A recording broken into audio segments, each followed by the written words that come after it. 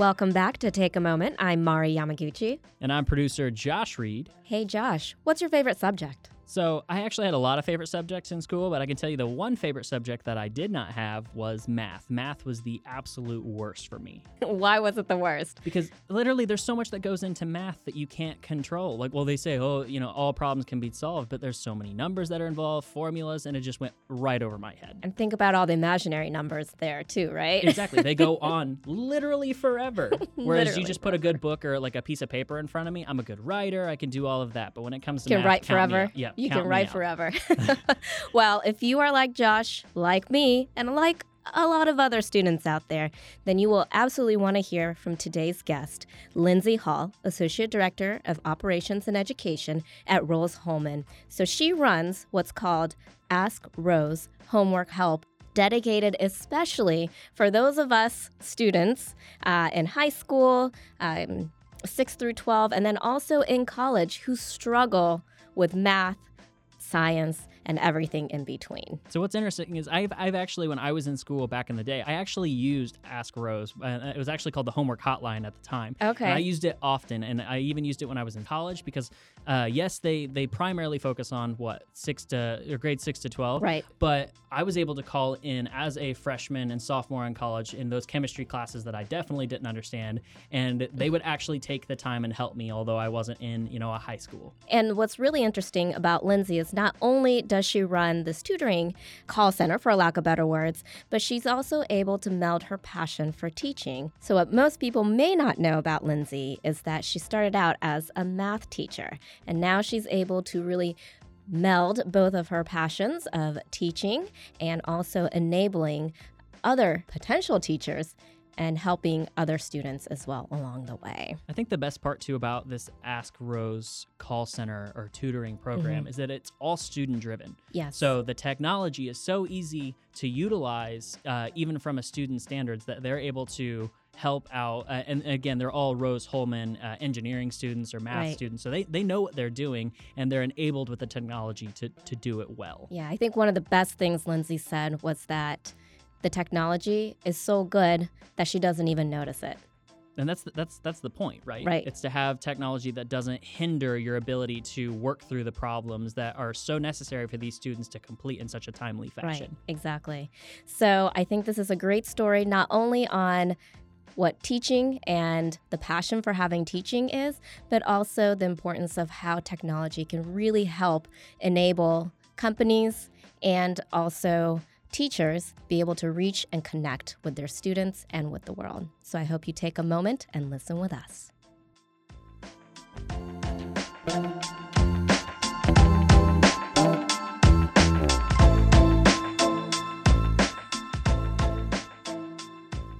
Lindsay Hall, thank you so much for coming and taking a moment with Mari and I. We're very happy to have you, and welcome. Thanks. I'm excited to be here. Before we get to questions regarding Rose-Hulman and your role, I want to ask you something really, really, really important. Yeah. If you could have coffee or a beer with any person from history, someone who's passed away, somebody, a great leader or a great thinker, and if you could go back in time with your DeLorean, who would you want to have coffee with or a beer with, and why? Well, first I'd want to have a Diet Coke with them. A Diet Coke, even better. I do love history. I would say probably my favorite period of history to learn about is World War II. So maybe like a Winston Churchill. Okay. That would be really interesting. Would the I feel cigar like- smoke bother you? I do have some allergies, but I feel like if we sat outside on a patio, it would be lovely. Okay, once you On a got porch through in a like 20 white cigars, picket you'd be like, okay, rocking let's go chair. outside. Yes, yes, exactly. What would you ask Winston Churchill if you could share a Diet Coke with the man? I would ask him like how he made the hard decisions. Like he made a lot of really hard decisions that affected a lot of lives, and what did he look to for wisdom, and how did he make those hard decisions, and just ask him to share about his leadership and his wisdom and how he did all that. I love it. He's somebody that I feel like has probably one of the best senses of humor. Yeah. Especially from history. And when Yeah. you read some of the things that he's said, it's just very witty, oftentimes very biting and cutting, but Yes. man, it's like I would love it to have received a personal insult from Winston Churchill. Right? I would have qualified that as a career and life high. And it would have been written, Dear Nate, right? Yeah. It would have been in written format. Yeah, it would have been in written form. It would have been eloquently put and probably stained with some scotch and smelling of cigars once I got the letter in the mail, of course. Yes. But Lindsay, fantastic answer. And I know that's what all of our listeners wanted to hear. Exactly. Yes. Well, especially coming from an educational institution, they were like, something enlightening. I see. Yes, And I think it's interesting, you being from Rose-Hulman, I think it's fascinating that you didn't say like some brilliant mathematician in the past or something. Like Nikola Tesla or something. I should have said that, but oh well. No, see, it's too late now. Oh, your job is on the line now, Lindsay. Your job is on the line. Well, I know you are the Associate Director for Operations and Education. That is a very long and impressive title. Can you give us a little bit of sense about what you do at Rose-Hulman, what excites you, what you're passionate about, and tell us a little bit about your day-to-day? Yeah, so for those of you that don't know about Rose-Hulman, we are the #1 undergraduate engineering school in the nation. And I have very little to do with that. I help run a program called Ask Rose that provides free math and science tutoring for middle school and high school kids. All of our tutors are Rose-Hulman students, so they are very good at math and science and enjoy that. My title is very long. It never fits, like when you're registering for a conference, never fits in the little box to put it all in. So the way I describe it is I'm in charge of daily operations. So whatever's happening on campus for Ask Rose, I take care of it. So I recruit, hire, and train all the tutors. I do the stats for our program. I do some payroll stuff. Did that before I left to come here this morning. I take care of all of our Genesis stuff. I'm the point person for our website. I don't do our website, but I work with the folks who do that. So I always joke we have another assistant director, and his job is to be gone out promoting, and my job is to stay home and take care of things at home. Make sure the wheels stay on the bus, right? Yep. Yeah. So you talk a lot about training and enablement for your Ask Rose tutors. And I think when we talked before, you said you really wanted that career in education. How are you melding both of those worlds with what you're doing now? So I started as a math teacher, and now I do this. And so I'm not teaching a lot of math anymore because they're already really good at it. But what we talk about now, when we talk about training and that sort of thing, we have this saying at Rose-Hulman that everyone's an educator, regardless of if you're in the classroom or not. So we talk about what it looks like to be professional, what it looks like to have a job, that like a huge part of it is coming to work. That is not something that all 18 and 19-year-olds know. We talk about what it looks like to be professional. We talk a lot about how to work with students and how they should behave when they're on a call and just things that they may not have thought about. We talk about, we are on a college campus. There are some things that are acceptable there that are not acceptable other places. So we talk about that sort of thing as well. Give us an idea of the type of folks or type of students that call in to Ask Rose. We have a wide range. Our most common questions come from Algebra 1, but we have mainly grades 6 through 12. So we have the students that are struggling, that aren't, the best math and science students, but they need some extra help. We have the students that are in the AP Calc and the AP Chem courses and need some help with that kind of stuff. We're starting to get a lot more younger students calling, like in 4th and 5th grade, even though we don't technically start till 6th. We'll help anybody that calls. I was in a meeting not too long ago with some people in my community, and one of them said, Lindsay, we're going to have to start calling you. My son's in 5th grade. I already don't know how to do his math. He's getting frustrated. I'm like, oh, just contact us now. Like, let's not get confused. Probably my favorite is when parents call, though, because they're like, I don't know how to do this. Can you explain it to me so I can explain it to my child? And so we'll do that. We do speakerphone calls with parents and children together. So we have a wide variety. We started officially for Indiana students, but we help people from across the country. So a wide variety that we help. Lindsay, how do they engage with you? Is it primarily through phone? Do you do instant messages? Do you do chat? So we do phone, chat, and email. Chat is our largest growing channel. And phone is still what we get the most of. It's about 45% of what we do, and chat's about 35% of what we do. Our email just keeps dropping, which we're totally fine with because it's our least preferred method. The reason we do emails because we're open limited hours. We're only open from 7 p.m. to 10 p.m. Sunday through Thursday. So if that's the only way we can help you, then absolutely that's how we'll help you. But we prefer those live methods because we get to interact with the student and ask them questions right away and figure out if they need more help or if they got what they need right away rather than going back and forth through an email. When I was growing up, I was pretty good at math.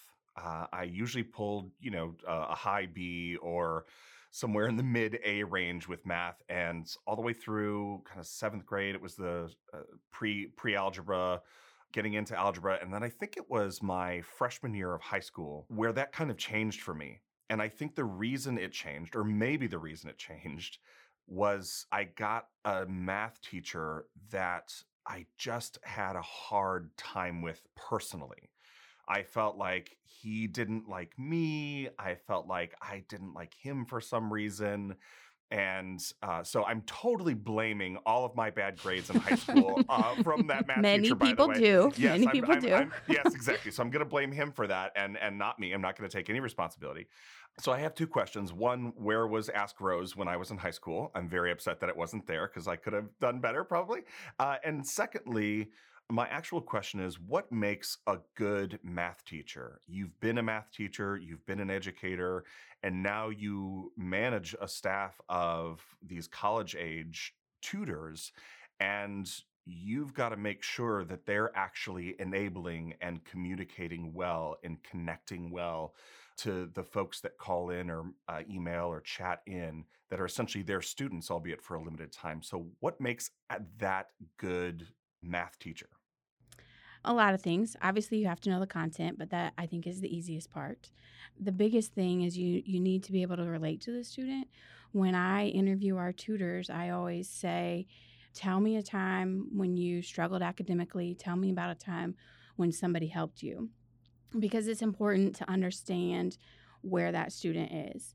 When I was in high school, when I was taking AP Calculus, if you told me someday I would teach AP Calculus, I would have told you were on crack. Like, I remember what it's like to struggle. I remember when I took linear algebra in college and I was in my professor's office hours in his office every week because it was not easy for me. And so I think it's really important, and whether or not you struggle with math, from our tutor's perspective, when you struggled with something. So think about a time when you struggled with it, and put yourself in their shoes, be empathetic and sympathetic towards them. Think about what would help somebody who's just so confused they don't know what to do. And so I think that is the biggest part of what we do, is just relating to the student, understanding where they are, and going to where they are and helping them and bringing them up to where they need to be. Let me ask you that question. When was a time when you struggled with something and somebody came to you and was really able to get you out of the weeds and clarify what you were struggling with, and how did that occur? I mean, it definitely happened when I took linear algebra in college, and it was really hard for me. Like Calc 2, I worked at it, but I could work and I could get through it no problem. And so I did well in that, enjoyed it. And then I go into linear algebra, and my professor, he taught all 3 of these classes for me. He gave a quiz every Friday. And in calculus, I always got 9s and 10s on them all. And then I go into linear algebra and I get a 3 out of 10 on the first one. I was like, oh no, this isn't good. And so I just started going to his office all the time. I played golf in college, and my coach's office was right next to my professor's office. And they joked they were going to put get a nameplate and put it on the chair in my professor's office. But, he knew I was coming.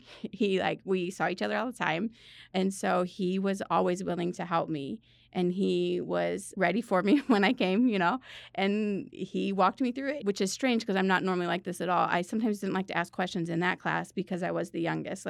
Normally I'll ask a question of anyone, anywhere. But he would just sit there and work with me, and I'd be like, well, I got this far, and now I don't know what to do. And, he always made it fun. So they joked around they were going to put my nameplate on there. But, it was always a safe environment to go ask questions, and always supportive and wonderful. So that made a huge difference for me. I remember when I got my first 9 out of 10 in linear algebra. I went to school in Missouri, and I'm from northern Indiana, and I scanned the picture and sent it home to my mom, and she printed it and put it on the refrigerator and made my dad and brother look at it and be like, look, Lindsay finally got an A in linear algebra on one of her quizzes. So. And was your family like, ugh, at last, linear algebra is so easy. What took her so long?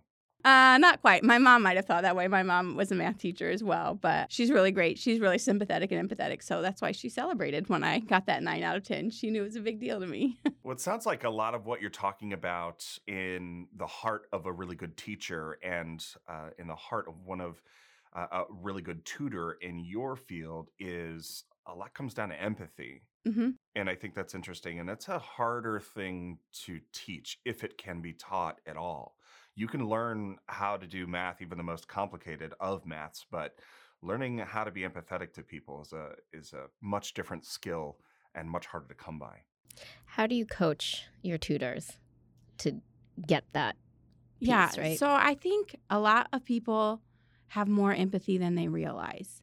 But they need to learn what empathy is. They need to say, okay, I want you to think back when you were really frustrated, or when you had a really hard time, and think about what that felt like. And so I think, especially for the age of people I'm working with, they're becoming adults. They're technically adults, but they're still figuring out what that means. And so just to stop and say, hey, have you thought about it from the other person's perspective, and help them to see from other points of view, coach them into that, have conversations with them, I think goes a long way. Sometimes you have to awaken that empathy in a person. They don't realize that it's needed and that it's there. Right. So in a call center type of environment, you're usually measured on how many calls you can get through or whatever. But when you're sitting down with a student that's really struggling through, it could take a while. And especially with being able to show your empathy and being able to have that time with them, that time is a luxury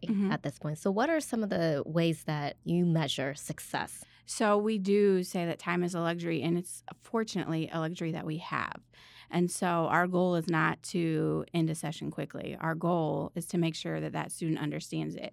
We do a lot of customer service satisfaction surveys.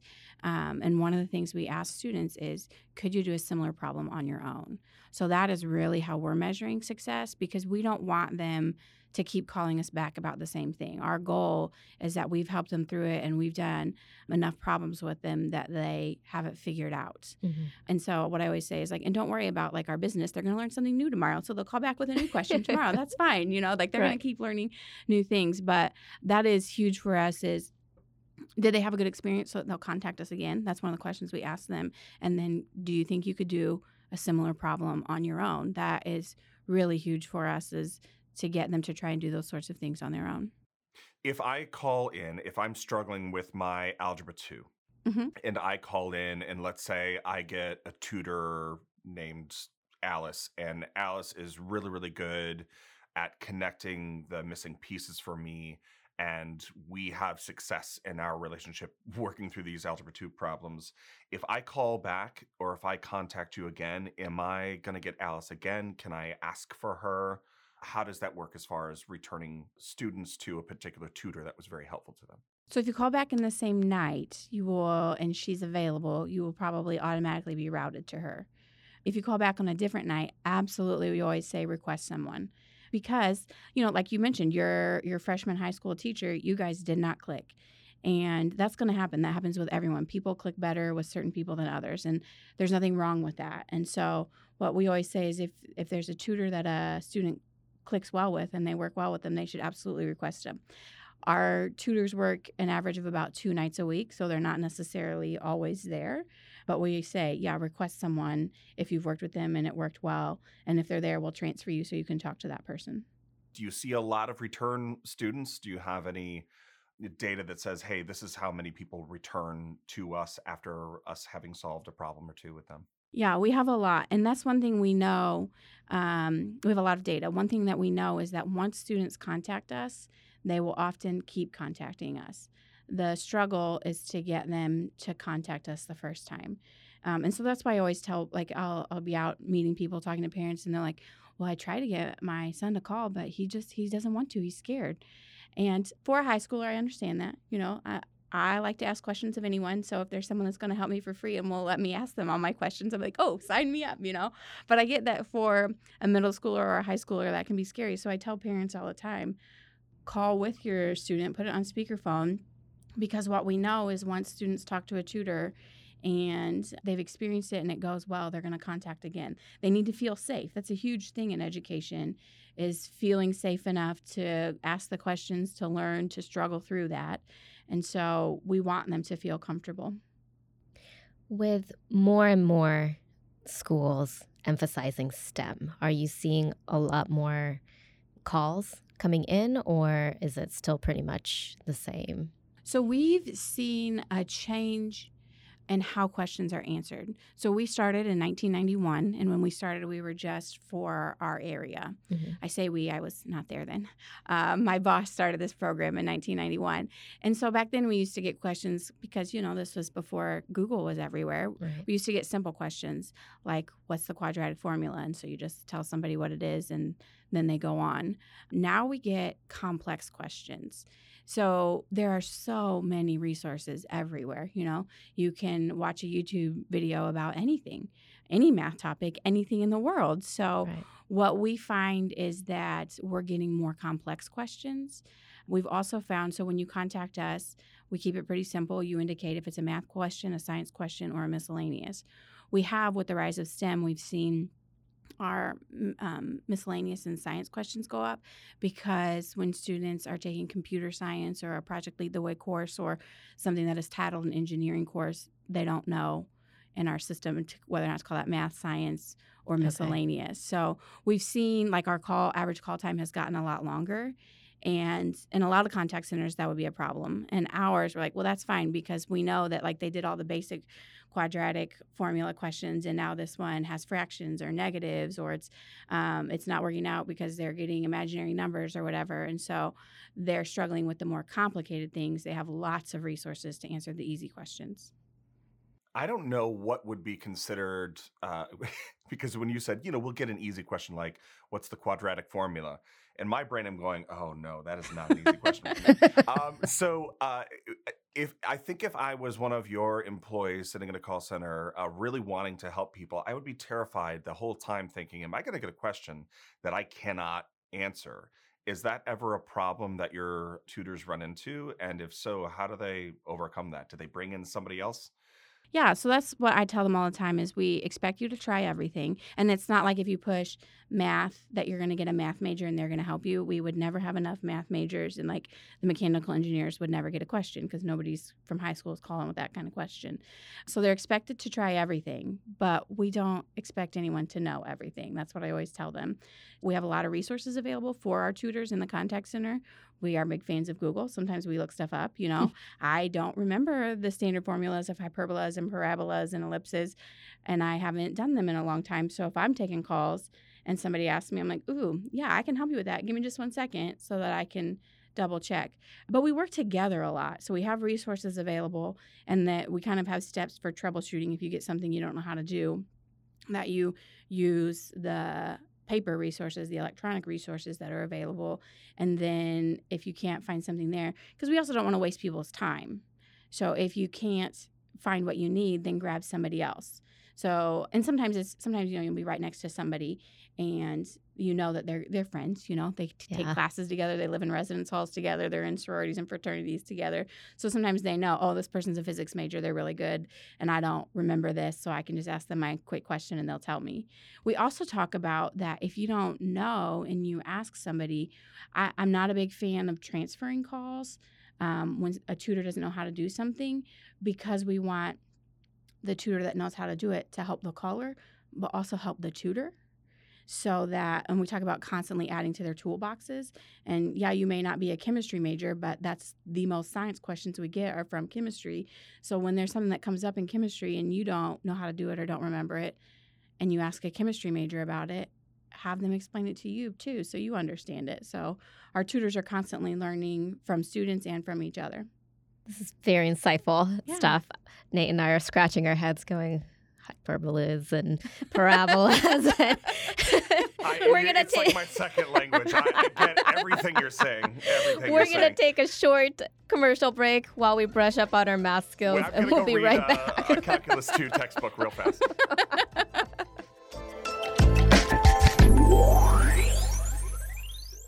Hello again, Josh Reed here, producer of Take a Moment. And as we continue our conversation with Lindsay Hall from Rose-Hulman, we dive deeper into the business of running a student-driven contact center with the help of Genesys Cloud, previously Pure Cloud. She mentions the best contact center technology is one that you can implement and then forget about because you know it's working. And that's how easy it is with Genesys Cloud. To learn more about Rose-Hulman, their contact center, and what it would look like on your first day in a contact center powered by Genesys Cloud, be sure to check out the resources below on genesys.com. And thanks for listening. Make sure you subscribe and share, and stay tuned for the next episode of Take a Moment.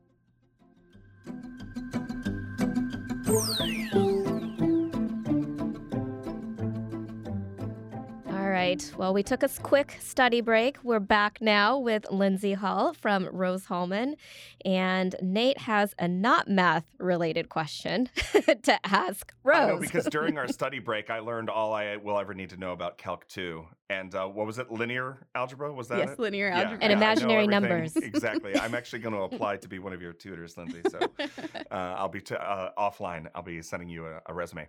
No, I'm interested in tools because you can have the best possible people in the right positions. But if they don't have the right tools to execute what they're trying to do, it doesn't work. If the person who's trying to build a house, if they don't have the right tools, it's not going to be the greatest house. You guys have had this amazing resource of Ask Rose that has grown over a number of years. And I'm curious what the technology is behind that's actually powering those interactions. And is that tool useful to you? What is it, and why is it your preferred method of interacting? So the tools behind it are really important because without those tools, we don't have a way to interact with all the students that contact us. When I started, I'm a math teacher. I'm not a technology person. I do love technology. But when I started at Ask Rose, I didn't know what an IVR was or what it stood for or any of that kind of stuff. And so I started, and I'm in charge of this piece of technology that handles every interaction that we have, which is important because that's all that we do is these tutoring interactions. And so the tool we had did not work, and it was rather frustrating. And so it's frustrating on my end because it's my responsibility and I'm supposed to be taking care of it, and it's not working well. But it's really frustrating on the students' end because they rely on us to be there for them. We hear from students that say, we're so glad you're available and that you help us and it's free to the students because private tutors are expensive and families can't afford that. And so I started looking for a new tool for us, which Genesys Cloud is what we call it now. And really, I think what is best about the tool is that we don't notice it.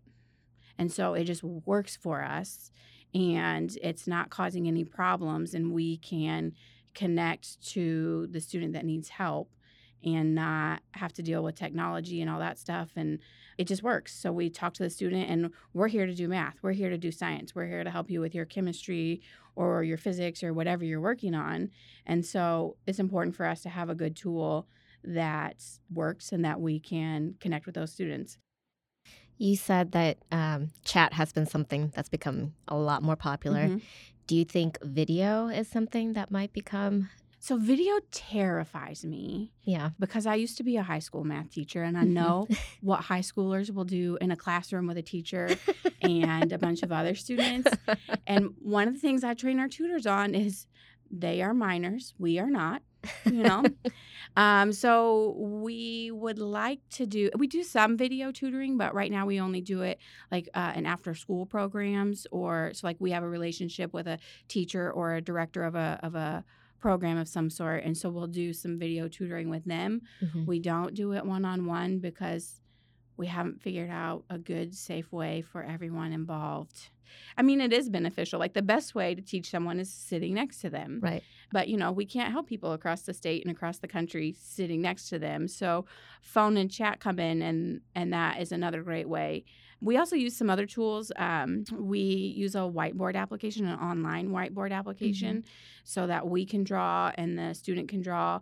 It's really beneficial, like when you're trying to help somebody with geometry and they're doing the triangles unit and they can't tell you the difference between, isosceles, scalene, equilateral. They don't know what a right triangle is. What they even look like, right, to conceptualize it. Yeah. When they're drawing chemical structures out. So we have some things like that. It used to be simple that we could have every textbook, but education's changing and evolving, and so they're not always using textbooks. We don't know what textbooks they're using. Education has changed in that way, and so we also have a way that students can send us a picture of what they're working on. The school I taught at, we went one-to-one with devices my last year, and so I would send my students PDFs, and they could just do their practice problems on their iPad and send them back to me. So when I created this tool so that they could send us files, I thought we'd get a lot of PDFs, but we get pictures of textbooks, pictures of computer screens, pictures of workbooks, whatever they're doing, they send, here's what I'm looking at, because most of the time it's very beneficial to look at the same exact thing. And so if we don't have their book or they don't use a book anymore, they use an online book that we can't access, they can send us what they're working on. And when we're both looking at the same thing, that gets us closer to being sitting next to them, helping them with something. If you run into somebody who just says, listen, I don't get why I need to learn Algebra 2. What is it about Algebra 2? That's not what I want to do. I don't want to be in the field of science or mathematics. I'm interested in whatever else, literature or whatever. What do you say to that student who you really want to make the connection to say, like, yeah, I know you don't see how you're going to use this, but it's really important because of X, Y, and Z?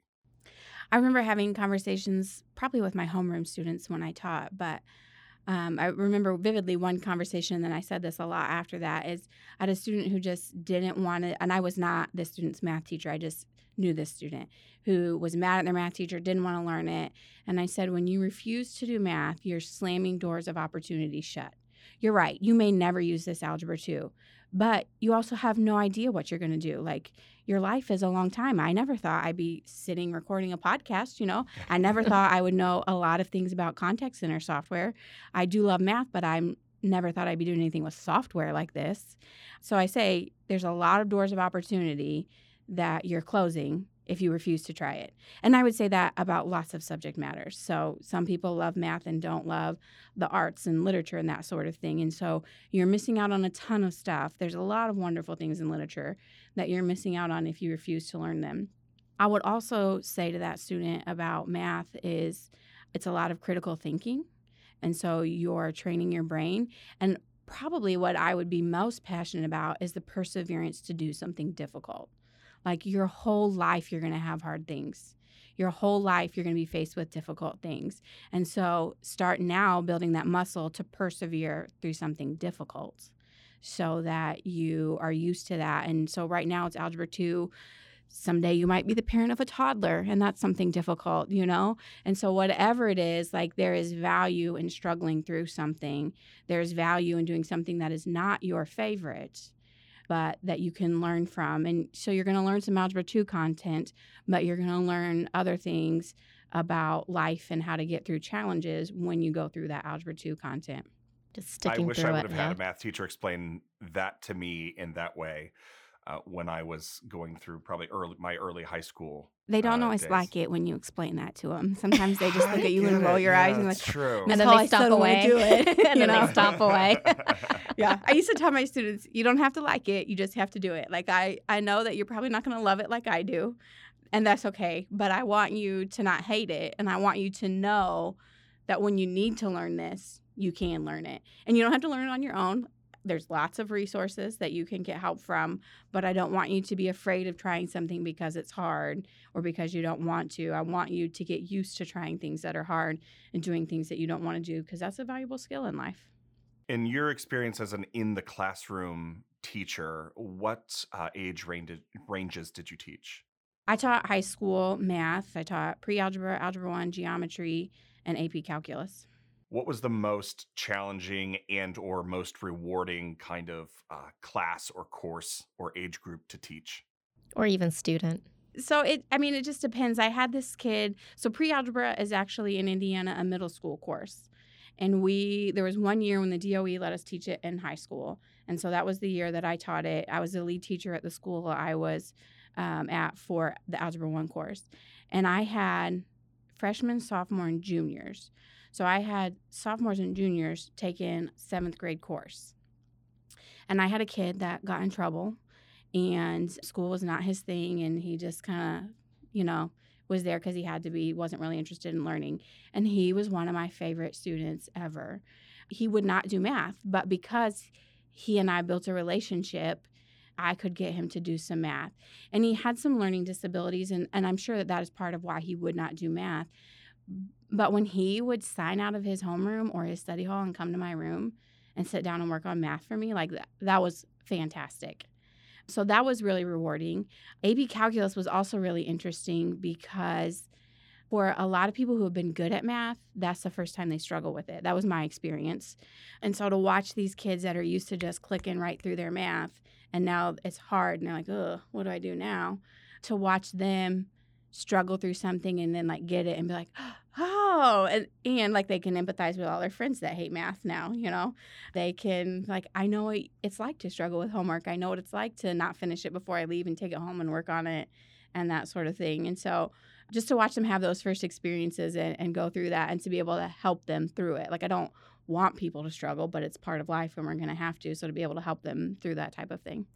What made you interested in pursuing math? Because math, everybody feels like it's like such a stigma-wise, they say, oh, it's such a boy thing. Like, what made you go, you know what, I want to be not only a teacher, but a math teacher? So my mom is a retired math and chemistry teacher. So, it was never a boy thing because it's what my mom did, And I, in high school, did not want to be a math teacher. I thought, well, why would I want to do that? I took AP Calculus, and it was hard the first time I took it. I ended up taking Calculus 3 times, and I say by the 3rd time you take it, it's really easy, And so it's just kind of trial and error. I started at Purdue as a chemistry major because I wanted to go undeclared, but my mom didn't want me to. So I was like, okay, I'll try chemistry.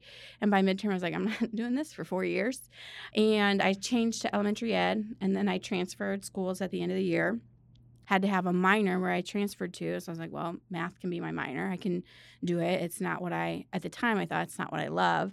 But then as I got in and started doing it, and I had some practicum experience.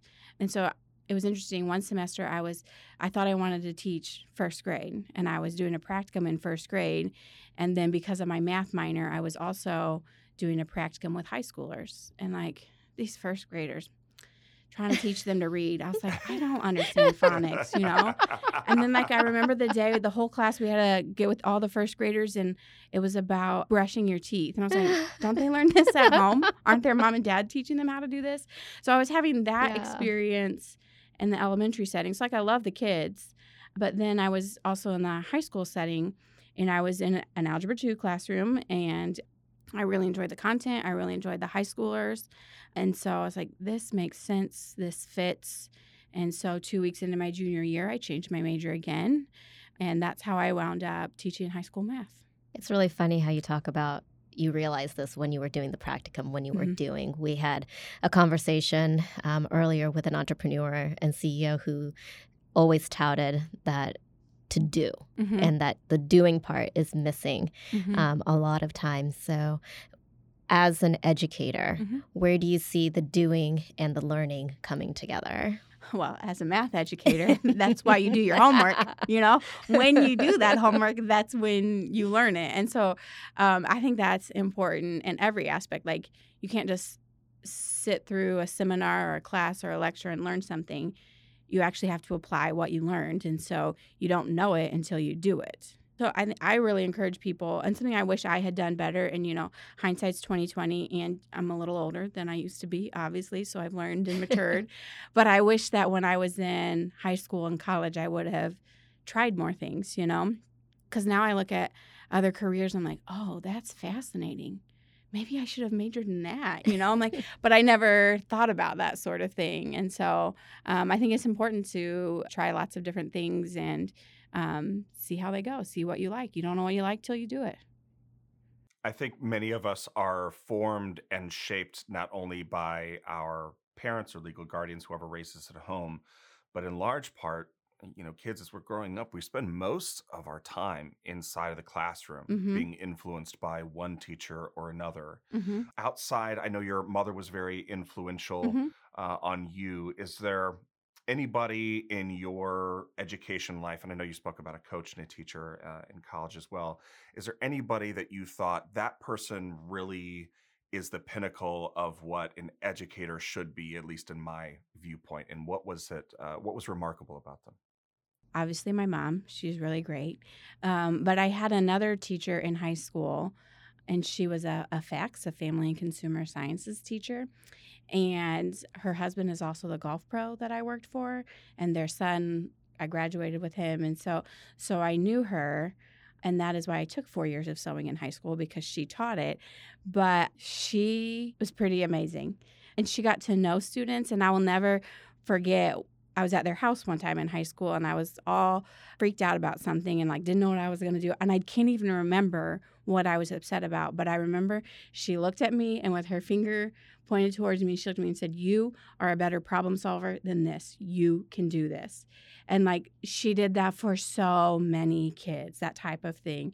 I remember there was a student who came from a rough background. It was graduation. He didn't have a cap and gown. He didn't have dress clothes to wear to graduation. And she saved her son's caps and gowns, and she went to the JCPenney's, which was all we had in our little town, bought black dress shoes for him, took them to his house, made sure that he had shoes and the cap and the gown, made sure he was at graduation, and that sort of thing. So your content is, yeah, that's important, but I think the pinnacle of teaching is reaching out to students and teaching them so much more than just the content in your course, and getting to know them and encouraging them and pushing them towards all the things that they can do, helping them realize what they're capable of.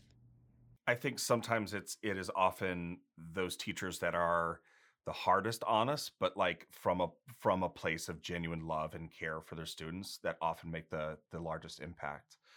I know I had one of those.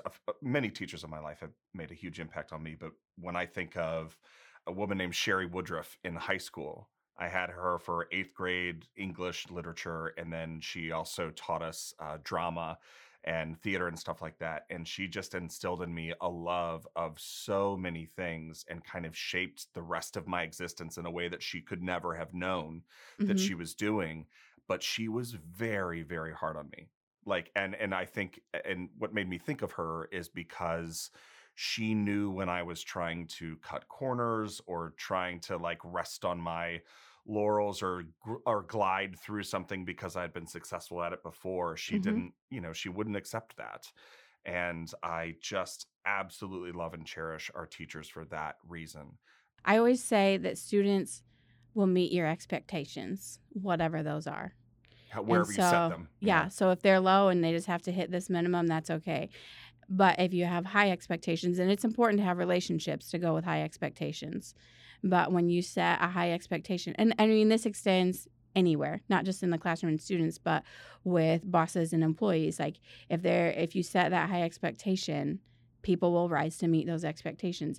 And I am a lazy bum on my own. So I really appreciate when someone sets a high expectation, because I'm like, okay, I'm going to meet that expectation. But on my own, I'd be way down low, not meeting that expectation.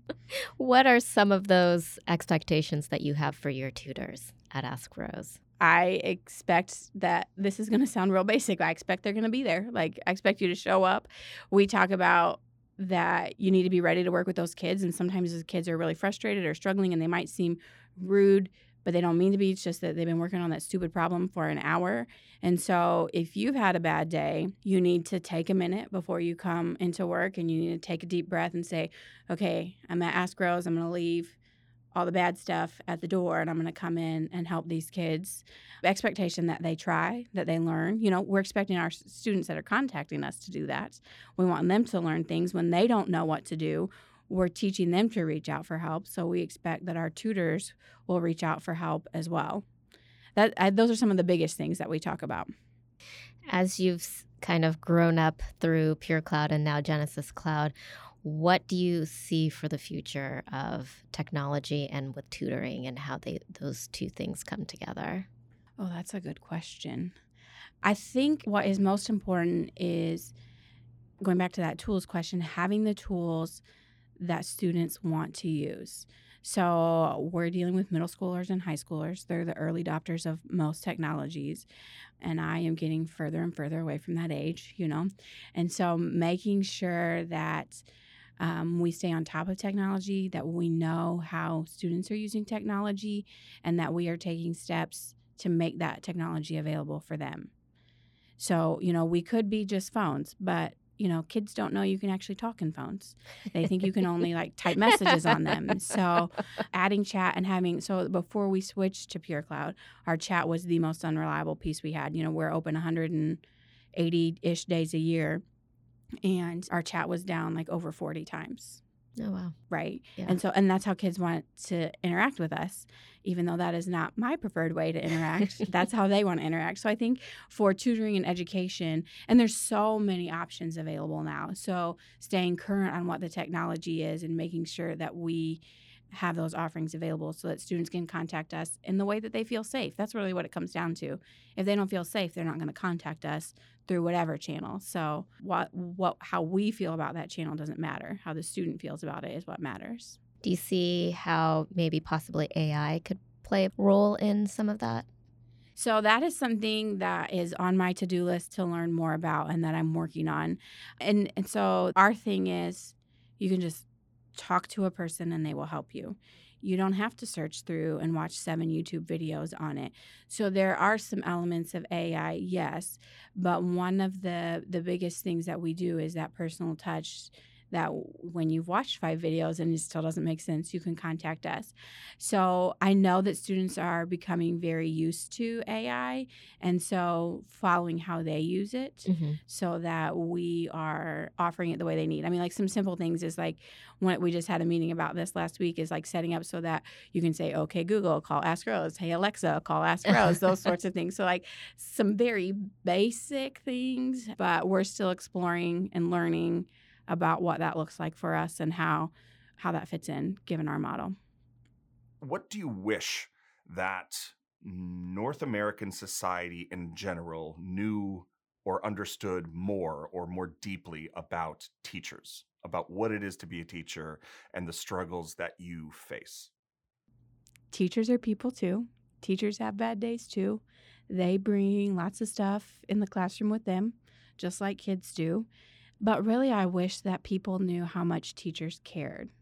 I would go to school all day, and then I'd coach, and then I'd go to other games or plays or choir programs because, those were my kids too. Sure, I did not birth them, but I spent every day with them, and, I cared about them. And, when they were upset, I was upset. When bad things happened to them, it mattered to me. And so I wish that North America knew how much teachers care about their kids and care about what they're doing. And I wish it was more that we all loved education and that we all valued it in the same way and that we all looked at it from a team effort, that kids understood how important it was, that parents and teachers were all on the same team, and that we're all here to help kids and to uplift them and to bring them alongside. There are a lot of movies that take place around people with very high math skills. I won't name any characters or anything like that because I want an honest response from you. Do you have a favorite kind of mathematics-centered movie where you're oh, I love how they're using math in that movie? Well, I'm not a big movie person. I'd much rather listen to music than watch a movie. But one math movie that I did really love was Proof with Gwyneth Paltrow. Love that movie. And a great play and a movie based off that play. Yeah. Oh, I didn't know it was a play. Yeah, it was a play at first. See? There you go. There you go. My favorite part is when the professors that are the band, when they do the song Imaginary Numbers and they stand there and do nothing. Yeah. Because they're imaginary numbers and nobody gets it but the math people, Man, it kills with the math people. Everybody else in the theater is silent, but math It did. Our math fraternity time. in college went to see it together, and we were the only people that got that part. Most people were what's going on? Why are they laughing? Yeah. Lindsay, thank you so much for your dedication to advancing the education of students, for your commitment to changing lives, to expanding minds. Thank you for everything that you've done for our future leaders and today's students. And thank you, as always, for taking a moment with us.